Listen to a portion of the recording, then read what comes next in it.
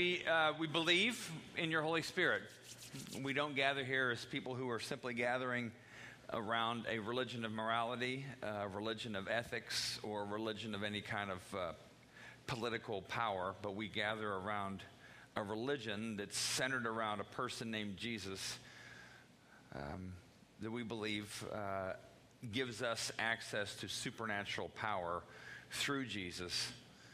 And so we do believe that there's another world that we live in simultaneously, and that your Holy Spirit, the Spirit of Jesus, we believe is actually here in this time and place, inside those of us who have already opened our hearts to receive and to listen to you, Jesus. And for those here this morning who aren't yet sure about you, Jesus, your Spirit is around them and always talking to them.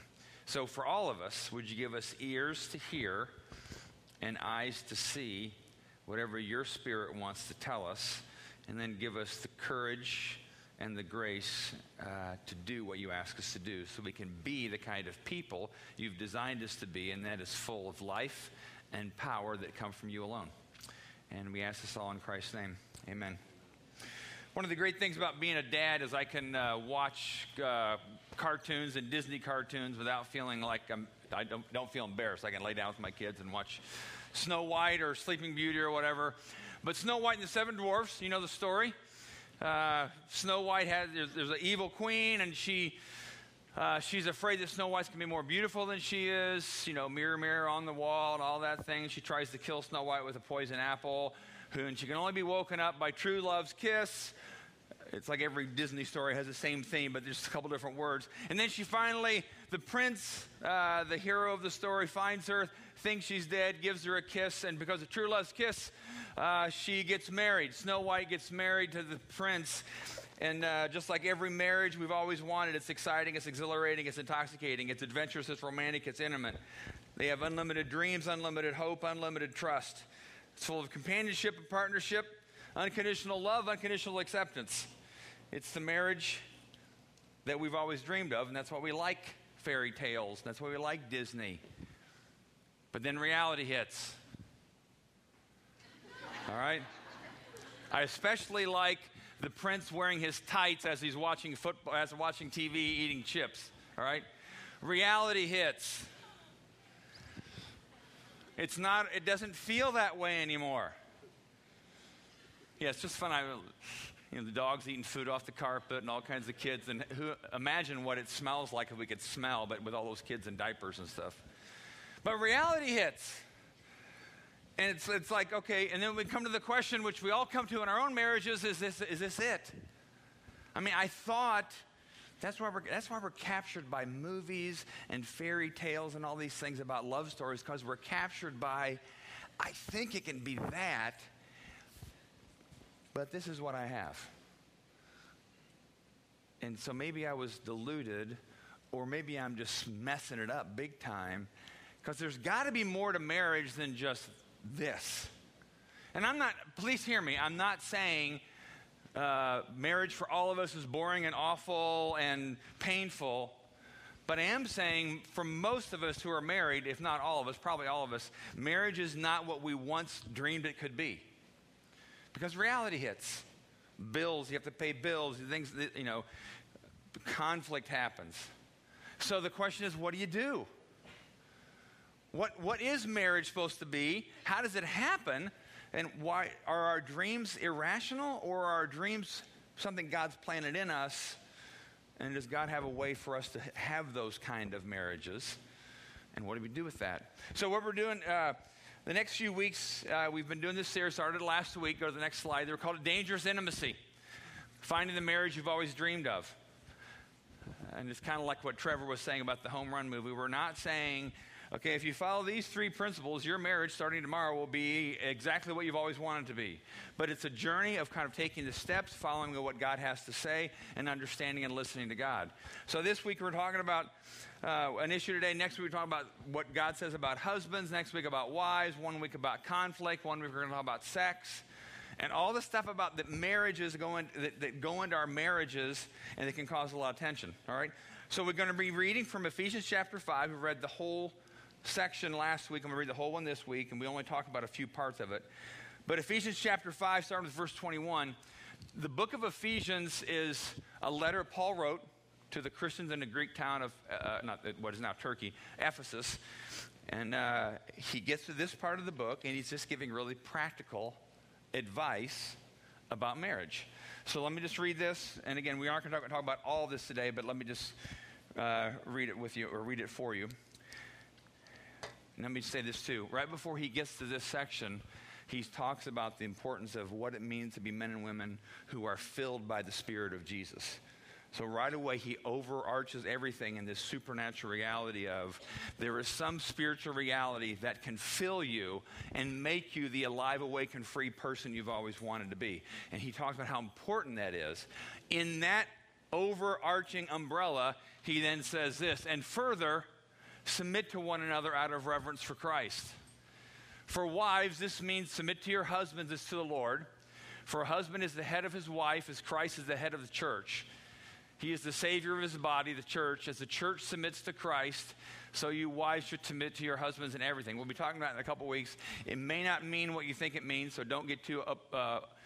Just a couple weeks we'll talk about that. For husbands, this means love your wives just as Christ loved the church. He gave up his life for her to make her holy and clean, washed by the cleansing of God's word. He did this to present her to himself as a glorious church without a spot or wrinkle or any other blemish. Instead, she'll be holy and without fault. The same way, husbands ought to love their wives as they love their own bodies. For a man who loves his wife actually shows love for himself.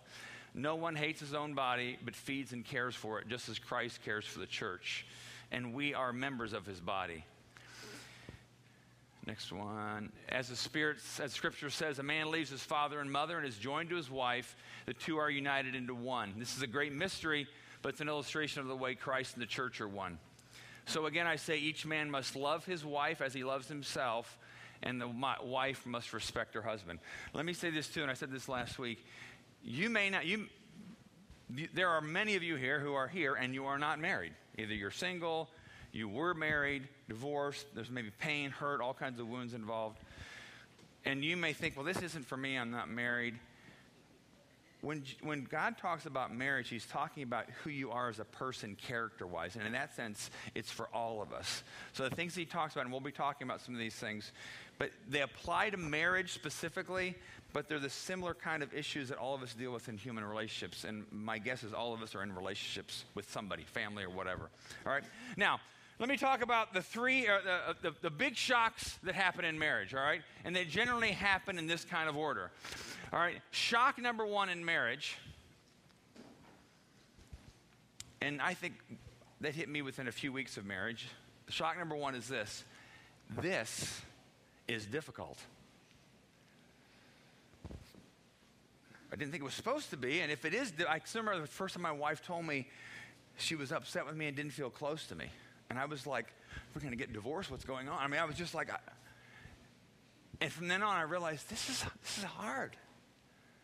In making a marriage work, this is difficult.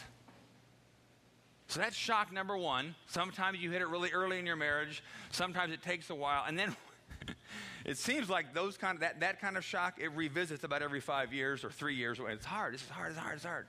All right, that's shock number one. Shock number two is when you realize your spouse is goofy. And goofy is my word for it. When you realize your spouse is radically self-centered. And you're like, man, she's got some anger issues. Or, why does she always leave that on the kitchen counter? Does she think it's going to jump in the dishwasher by itself?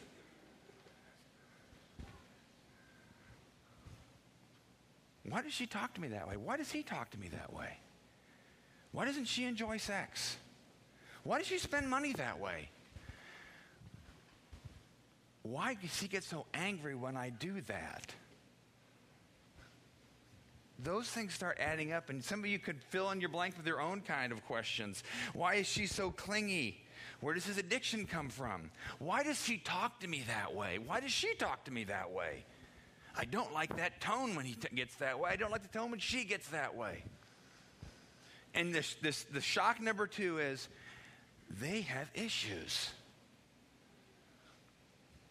And the issues most likely existed before you came into their life as a married person, but you kind of get close and you're living with them, and you're like, some of those things start sticking out. You're like, wow. And then you might conclude, as I did early in my marriage, it's a good thing God put me in her life because I must be here to help her. And the sign arrogance is over me right now, right? And I remember thinking at times when my wife Kathy would kind of get upset about something or angry about something. And I would get angry back, but my anger was always her fault, right? Well, I wouldn't have gotten angry. She pressed the button, so it's still her goofiness. So shock number 2 is, my spouse has issues. But shock number 3, which for some of us maybe doesn't come as soon as it should, and like the other ones, they get revisited throughout your married life, is, oh my goodness, OMG, I have issues. My wife was right. I have issues. Why do I get so defensive? Why do I think this way about money? Why do I talk that way to her when I'm in a certain mood? Why do I get so angry? Why do I think this way about sex? Where's this all coming from? Because I'm putting some stuff in the pot that's not really healthy, and it kind of stinks. But that's really hard to hit that shock. So you have the shock of, this is difficult. Then you have the shock of, my spouse has issues. And then you have this ruthlessly painful shock of, and so do I. And you both kind of realize that, but you don't want to talk about it too much because you're afraid they may take your honesty and pin it against you. So you kind of coexist in this, I have issues, she has issues, she knows, I knows, we know, let's go watch a movie kind of thing, right? So that's what marriage is like for a lot of us. And it's not always awful. It's just those realizations that I have some self-centeredness in my life that I didn't think was there. And this is how I thought. Since I'm seeing it now and I'm only seeing it after I've been married, it must be her fault because I never saw this before.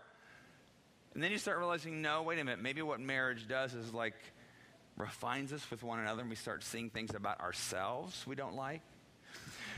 So in the midst of that, go to the next phrase. A couple questions I want to ask in light of that, and then we'll get to the passage of Scripture, because this would expose maybe some of these goofy issues, these shocking issues. What would your marriage be like if you didn't have to struggle anymore with blank? That was one of the questions I put up there last week. Maybe it's money. Maybe it's sex, maybe it's arguing about how to raise your kids, maybe it's arguing about your future, whatever it is. But your struggle as a couple probably is somehow grounded in your goofiness, self-centeredness, and her goofiness, self-centeredness. All right? But what would your marriage be like if that struggle was eliminated from your marriage? And it might be, like I've talked to some of you that are married, it might be just this ongoing loop of conflict that can be about any number of 55 things, but the loop is the same. Accusation, defensiveness, shame, accusation, anger, quiet. All right? Next question that might expose some of your thoughts. What would happen in your marriage if you could both make the shift from changing you to changing me? I mean, I have a list of things my wife could change if she would just kind of read it and follow it, right? And I tend to think, okay, if my wife would just stop trying to change me, then things would be better. Well, then all I'm doing is I'm trying to change her from changing me, right? Instead of just saying, what is it that God wants me to deal with as a husband? Not, if she stopped doing this, I wouldn't do this. No, keep that out of the mix. So if you're talking about your husband or your wife, what would it change in your marriage if both of you just said, I'm going to work on seeing how God wants to change me? Me. Not, well, me, but if they all, me. What would your marriage be like if all you were concerned about was changing me? Now, next slide. So the advice in the midst of all that, the advice that God gives us, which some of us think, well, it's not really practical, it sounds kind of religious, and we're just going to look at this one line today from Ephesians chapter 5. God says, submit to one another out of reverence for Christ. Okay, those are words that sound kind of religious. I'm not really sure how that's going to help me figure out why my wife thinks I'm selfish. I mean, it's kind of like this spiritual sounding language, but how is this going to help my wife and I? How does this help us? And what is this the best Paul could do? Is this the best God can tell us? Submit to one another, because what do these words even mean? Let's talk about this for a little bit. All right, submit. Submit is a word that in our culture today, it has a lot of bad connotations or negative weight, heaviness. But in the biblical sense, submission really simply meant you put yourself under someone else for their well-being. Like, for example, submission is not this. Think about the roundabouts you drive through in Bloomington. And some of you still haven't figured out roundabout decorum. Get online and figure it out, all right? Just figure it out, all right? But if I go up to a roundabout and somebody's already in the roundabout, I let them go. That's not submission. That's just letting them take their turn. So submission isn't just simply, oh, it's her turn, my turn, her turn, my turn, her turn, my turn. But neither is submission something that you're forced to do. Somebody holds a gun to your head, you will do this. You will submit to me. Because submission in the biblical sense is something you do, you choose yourself. No one tells you to submit. A husband can't tell his wife, you submit to me, and a wife can't tell his husband, well, the Bible says you submit to me too. You make that choice yourself. You're not forced to do that. So what is submission? And well, like in a real small way, if I'm at Kroger and I'm in line for groceries and there's somebody behind me, maybe has crying kids or whatever, me submitting would be to say, okay, why don't you go first, ma'am? I'm letting them, I'm giving up my own right, my will, for their well-being. I'm taking something that belongs to me and letting them have it for their well-being. Now you might think, well, that's kind of easy. But then, let's keep the Kroger example. But what if I'm in a hurry? Then submitting to their well-being is a little bit harder. Or what if I know the person behind me and I don't like them? Then if anything, I want them to stay longer. Right? Because there are certain times we're submitting for the well-being of, hey, why don't you go first? I'll go back here. Sometimes that's really easy. But at the times when I'm in a hurry, if I'm just grumpy, if I'm really into my own moment, not even aware of people around me, and it's like, why would I want to let them go first? I mean, they got like 55 things in their shopping cart, and this is the 15 line. This is the speed line, right? Do you ever do that? You count. I know you do because I do. I count people. Wait a minute. It says 15. You have 17. So no, I'm not letting you in front of me because you have 17. You broke the rule, right? And I'm not going to submit to somebody who breaks rules. I'm not going to use what belongs to me and let them have in front of me, right? That's the idea of submission. You let what belongs to you to someone else. It's the willfully giving up of your own will and rights for the well-being of another. It is not passivity like, oh, I'll just let everybody, I'm going to be a doormat, everybody's going to walk in front of me in line. That's not submission. And neither is it forced. It's a willful choice to back away from what rightfully belongs to you and let the other have what they need. All right? So you think about that in marriage. Paul's saying to submit to one another out of reverence for Christ. He's basically saying, look out first for the interests of your spouse, not you. Now that can get complicated because we start thinking about, oh, is it interest or my desires? What if my desire is this? My spouse wants this. Don't go there yet. Just understand that what we're commanded to do is to defer to our spouse. Consider their interests above our own is what Paul even repeats in the book of Philippians when he talks about the attitude of Christ. So submission to one another is, I will use what is rightfully mine, my rights, my strength, my abilities, my gifts, and I will use it for the sake of the other's advancement, the other's growth, the other's pleasure, whatever. So I'll use what belongs to me, and I willfully choose, right? Again, Sounds easy enough, but then all kinds of things get complicated. And we'll talk about that here in a second. Now, let's look at the second part of this line. No, go back, Paul. Send this up. Stay here for a second. Stay back on the other one. Paul, back it up just one off this picture here. Yeah, there you go. First line, submit to one another. Second line, out of reverence for Christ. All right. Reverence for Christ. What does that mean? I mean, you think reverence, we tend to think of, that kind of thing. Reverence, I got to be reverent, so we got to walk around church quietly. The word reverence in some translations is actually translated the fear of Christ. The Greek word is phobos, where we get our word phobia. So, in the Bible, it often talks about the fear of God, the fear of Christ. And you're like, well, that's weird. So I do things for my wife's well-being because I'm afraid of God? Is that what the Bible says? Out of fear? Like God's going to whack me if I don't? No, that's not what it says. I mean, God's not going to motivate you by the fear of him whacking you. The fear of the Lord, the fear of Christ, so let's say this is out of the fear of Christ. When you look at the Old and the New Testament, the fear of God is not this cowering kind of, he's going to hit me. I better do what he tells me to do. The fear of God in the Old Testament is often associated with joy. The fear of God brings joy and happiness. We're told in the Bible, in the Old Testament, that forgiveness, when we experience the forgiveness of God, it increases our fear of him. So the fear of God in the Old Testament and the New Testament, when people were overwhelmed when they saw an angel, they weren't like afraid of getting punished and of shame. They were overwhelmed with something about God that was relationally powerful and amazing. It wasn't the fear of, I'm afraid of, I'll let my wife go first because God's going to be mad at me if I don't. No, it's more of the sense of submit to one another out of the overwhelming, awesome emotion you have when you see Jesus. Not out of fear.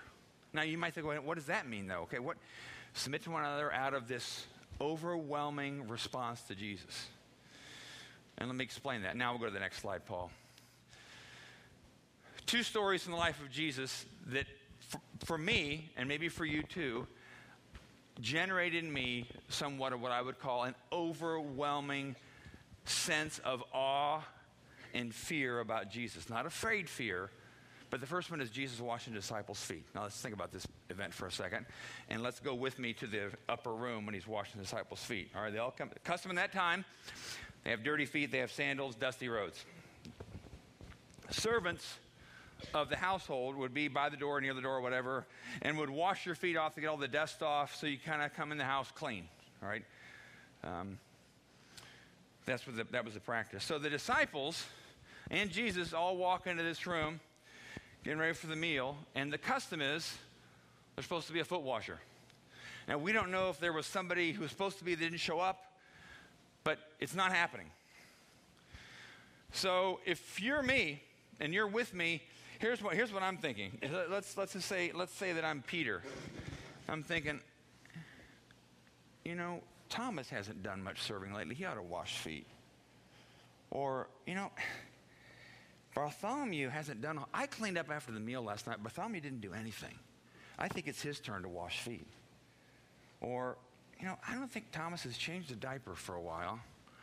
And I've done all the diaper changing. And so Thomas ought to be washing feet. I mean, it's his turn, isn't it?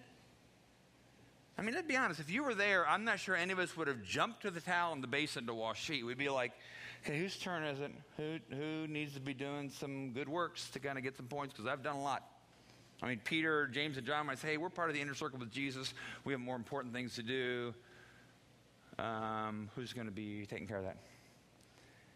And then Jesus does it. You think Peter and Thomas and Bartholomew, you think all of that? My guess is all of their arguments for whose turn it was went away pretty fast, and they're all just kind of like, whoa. Jesus is just washing their feet? It wasn't his turn.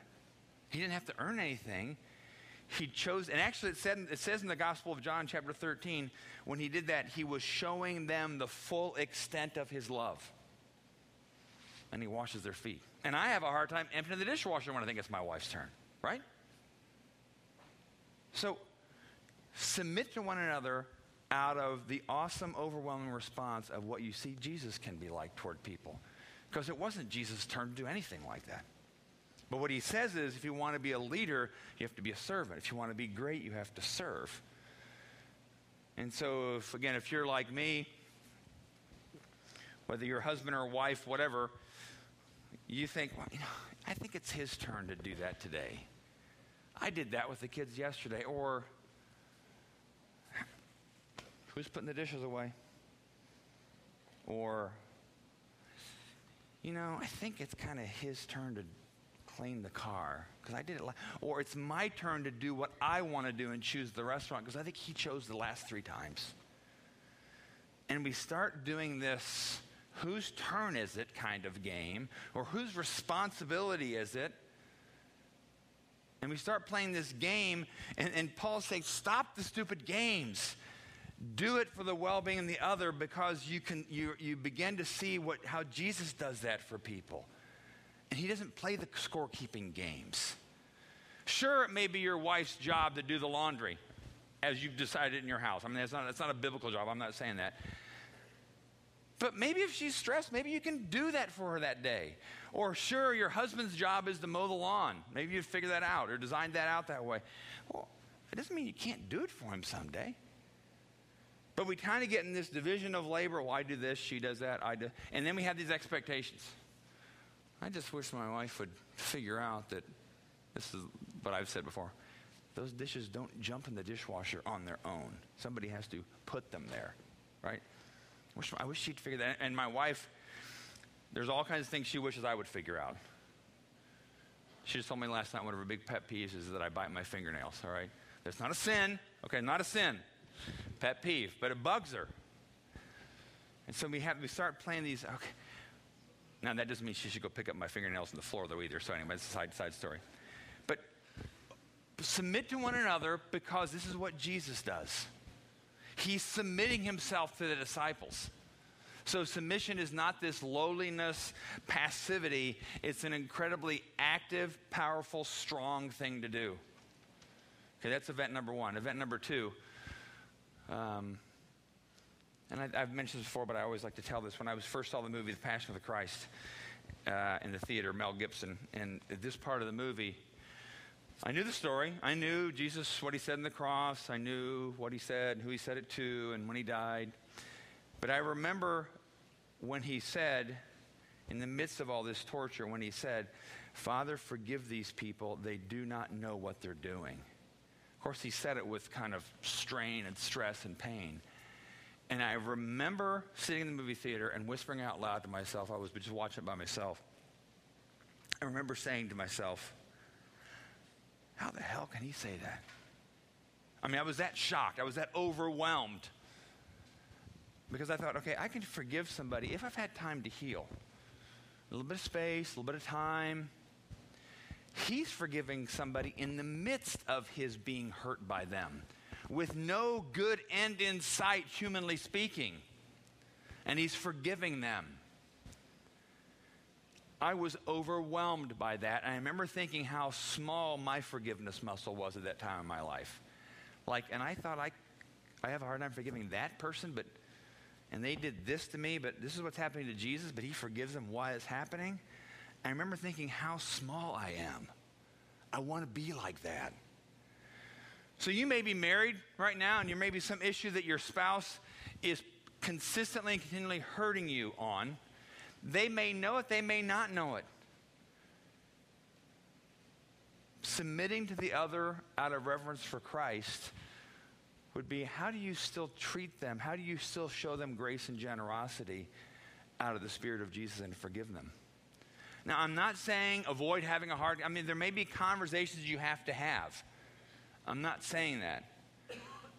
But what I am saying is the response we typically have as humans in our marriages, if somebody's hurting me, either I want to hurt them back or I'm just going to avoid them. I'll be polite, but I won't be warm. I'll get things done, but I won't be pleasant. Because she needs to feel the weight of her hurting of me. It's called passive aggressive. It's like wrong, bad, hurtful. it's not at all submissive to my wife when I do that.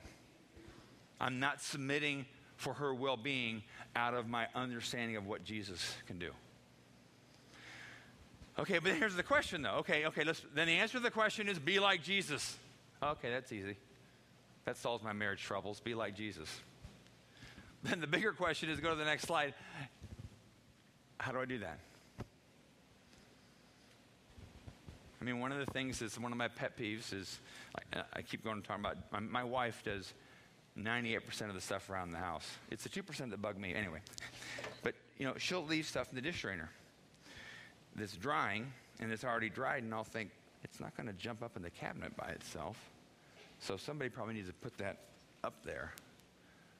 And I come home from work, and there's stuff in this drainer that was there in the morning. And I'd be like, yeah, it didn't jump up on its own, did it? I wonder why she didn't put that up. And I will submit to her well-being, and I'll put it up, but the whole time my attitude is like a little bit rank. Like, she did it again. Put the silver over here, didn't it? But on the outside, I'm serving her. But there's times, and this happened once recently, there was times I was doing that, and I actually prayed to myself, prayed to God quietly, okay, God, I want to do this, but I want to do it with the Spirit of Jesus toward my wife. So can you change me? I don't want to be this. What the realization is, I need internal change that is a supernatural reality that can only happen if I open myself up supernaturally to the Spirit of Jesus. See what I'm saying? Because marriage is not a set of principles. If it was, we would just obey the principles, have a good marriage. There are principles that eventually point us to, yes, you need to be this way. You need to be serving like Jesus washing their feet. Yes, you need to forgive your spouse in all situations. But you cannot be that way unless you allow Jesus to have full access to your heart to get at those things that are causing you to be lacking in generosity toward them. Not right now, it's not about them, it's about you. It's not about them, it's about you. They have to deal with God themselves, and now you have conversations eventually. But as I'm putting up dishes, or I'm thinking about the way in which my wife said a slightly mistoned word that kind of hurt my feelings, okay, then I have to realize, okay, God, I want to serve her. I want to be forgiving of her, but I want to do it with the right spirit. I don't want my behaviors to match Jesus, because that's nothing. We can all do that. So there are times where you simply, in the midst of forgiving your spouse, serving your spouse, they may not even know it, but you may be desperately, quietly saying to God, God, help me. Help me know how to respond in grace and mercy. Not in this stoic, noble, arrogant, spiritual response of, sure, I'll wash your feet even though you just hurt me, but inside I really have deep contempt for you. Right? I mean, God, help me. I don't want to be that way. I want to be able to be generous, forgiving, and I do really want my wife's interest to take precedence over mine, no matter how many things she has in her shopping cart, no matter how much in a hurry I am. But God, you have to change that in me, because I can do that behavior, but then I'm standing behind her in line and I'm seething. I'm ticked off. Like, if she would just get her act together, I wouldn't have to let her go first. Instead of saying, God, I want to be able to do that. I want to be the kind of person that does that naturally. Christianity is not a series, it's not a set of behaviors you do. It's the reality of the Holy Spirit filling you, and then those behaviors become natural in you. You don't have to pretend, you don't have to fake it. So submit to one another out of reverence for Christ. That's what Paul means. Look for ways to serve your spouse, their interests first, out of your overwhelming response, out of a response of, well, that's how Jesus was around people. But then you have to come to the realization of, I can't do it without the Spirit of Jesus. You can't pretend to be Jesus without the Spirit of Jesus. I'll say that again. You cannot pretend to be Jesus to your spouse unless you have the Spirit of Jesus, because then you're just play acting. And you're not dealing with the contempt and the anger and the lack of forgiveness in your heart. You cannot be Jesus to your spouse without the Spirit of Jesus to your spouse. We'll finish with this. We did this the last couple of weeks, but I'm going to keep encouraging you to pray this way for your spouse. And if you're not married, pray this way for somebody that you have a hard time getting along with, because that'll be good practice for marriage, right? Paul says this, and this is just the middle part of the prayer, but 3:19 of Ephesians. And I've prayed this over the last few weeks for my wife during those times where I'm kind of pretending to be Jesus to her, but I know my heart's not always there. May you experience the love of Christ, though it's too great to understand fully. So my prayer is, God, can you help Kathy experience your love? Though she's not going to experience, but God, I really desperately want her to understand your love for her. And I want her to be complete with all the fullness and life and power that comes from you. I tell you what, when I pray that for my wife, something in my heart does click and change. Because I'm not saying, God, fix her. God, get her to stop doing that. God, will you get her to start doing this? Because I need that from her. My prayer is simply, God, will you, I want, more than anything, I want Kathy to experience your love, and I want Kathy to know the life and power that comes from you. Period. God, the rest I'll let you figure out. And I'll do what you asked me to do. I'm going to love my wife well. I'll have the conversations when I need to have the conversations. But ultimately, this is my prayer. And I'm going to challenge those of you who are married, if you remember nothing else from this morning, E3:19, Ephesians 3:19. Pray for your spouse this week. 1 day, 2 days, every day, when you're ticked off, when you're happy, whatever. And let's pray. God, we know. The problem is we don't know. The problem is not we don't know what to do, because we do, God. We know we're supposed to love our wives as Christ loved the church. We know wives are supposed to respect and honor their husbands. We know those things. It's not our lack of knowing that is the problem. It's our lack of your spirit inside us that becomes the root of the problem. And it's our fear of giving you full access to our hearts that keeps that from happening, because we're not sure yet, God, if we trust you completely to give you unlimited, unhindered, unconditional access to those parts of our hearts that we've long since locked away. And it's off limits not only to ourselves, but even to you. So God, would you even show us those things that become the root of all these issues in our marriages? Would you show us those things, and would you not shock us with the fact that we are self-centered, but would you shock us with your response to us in the midst of that, with your overwhelming love and your forgiveness and your mercy, so we can be healed and whole, and we can bring that healing and wholeness to our marriages and to our families. And we ask this all in the name of Jesus. Amen.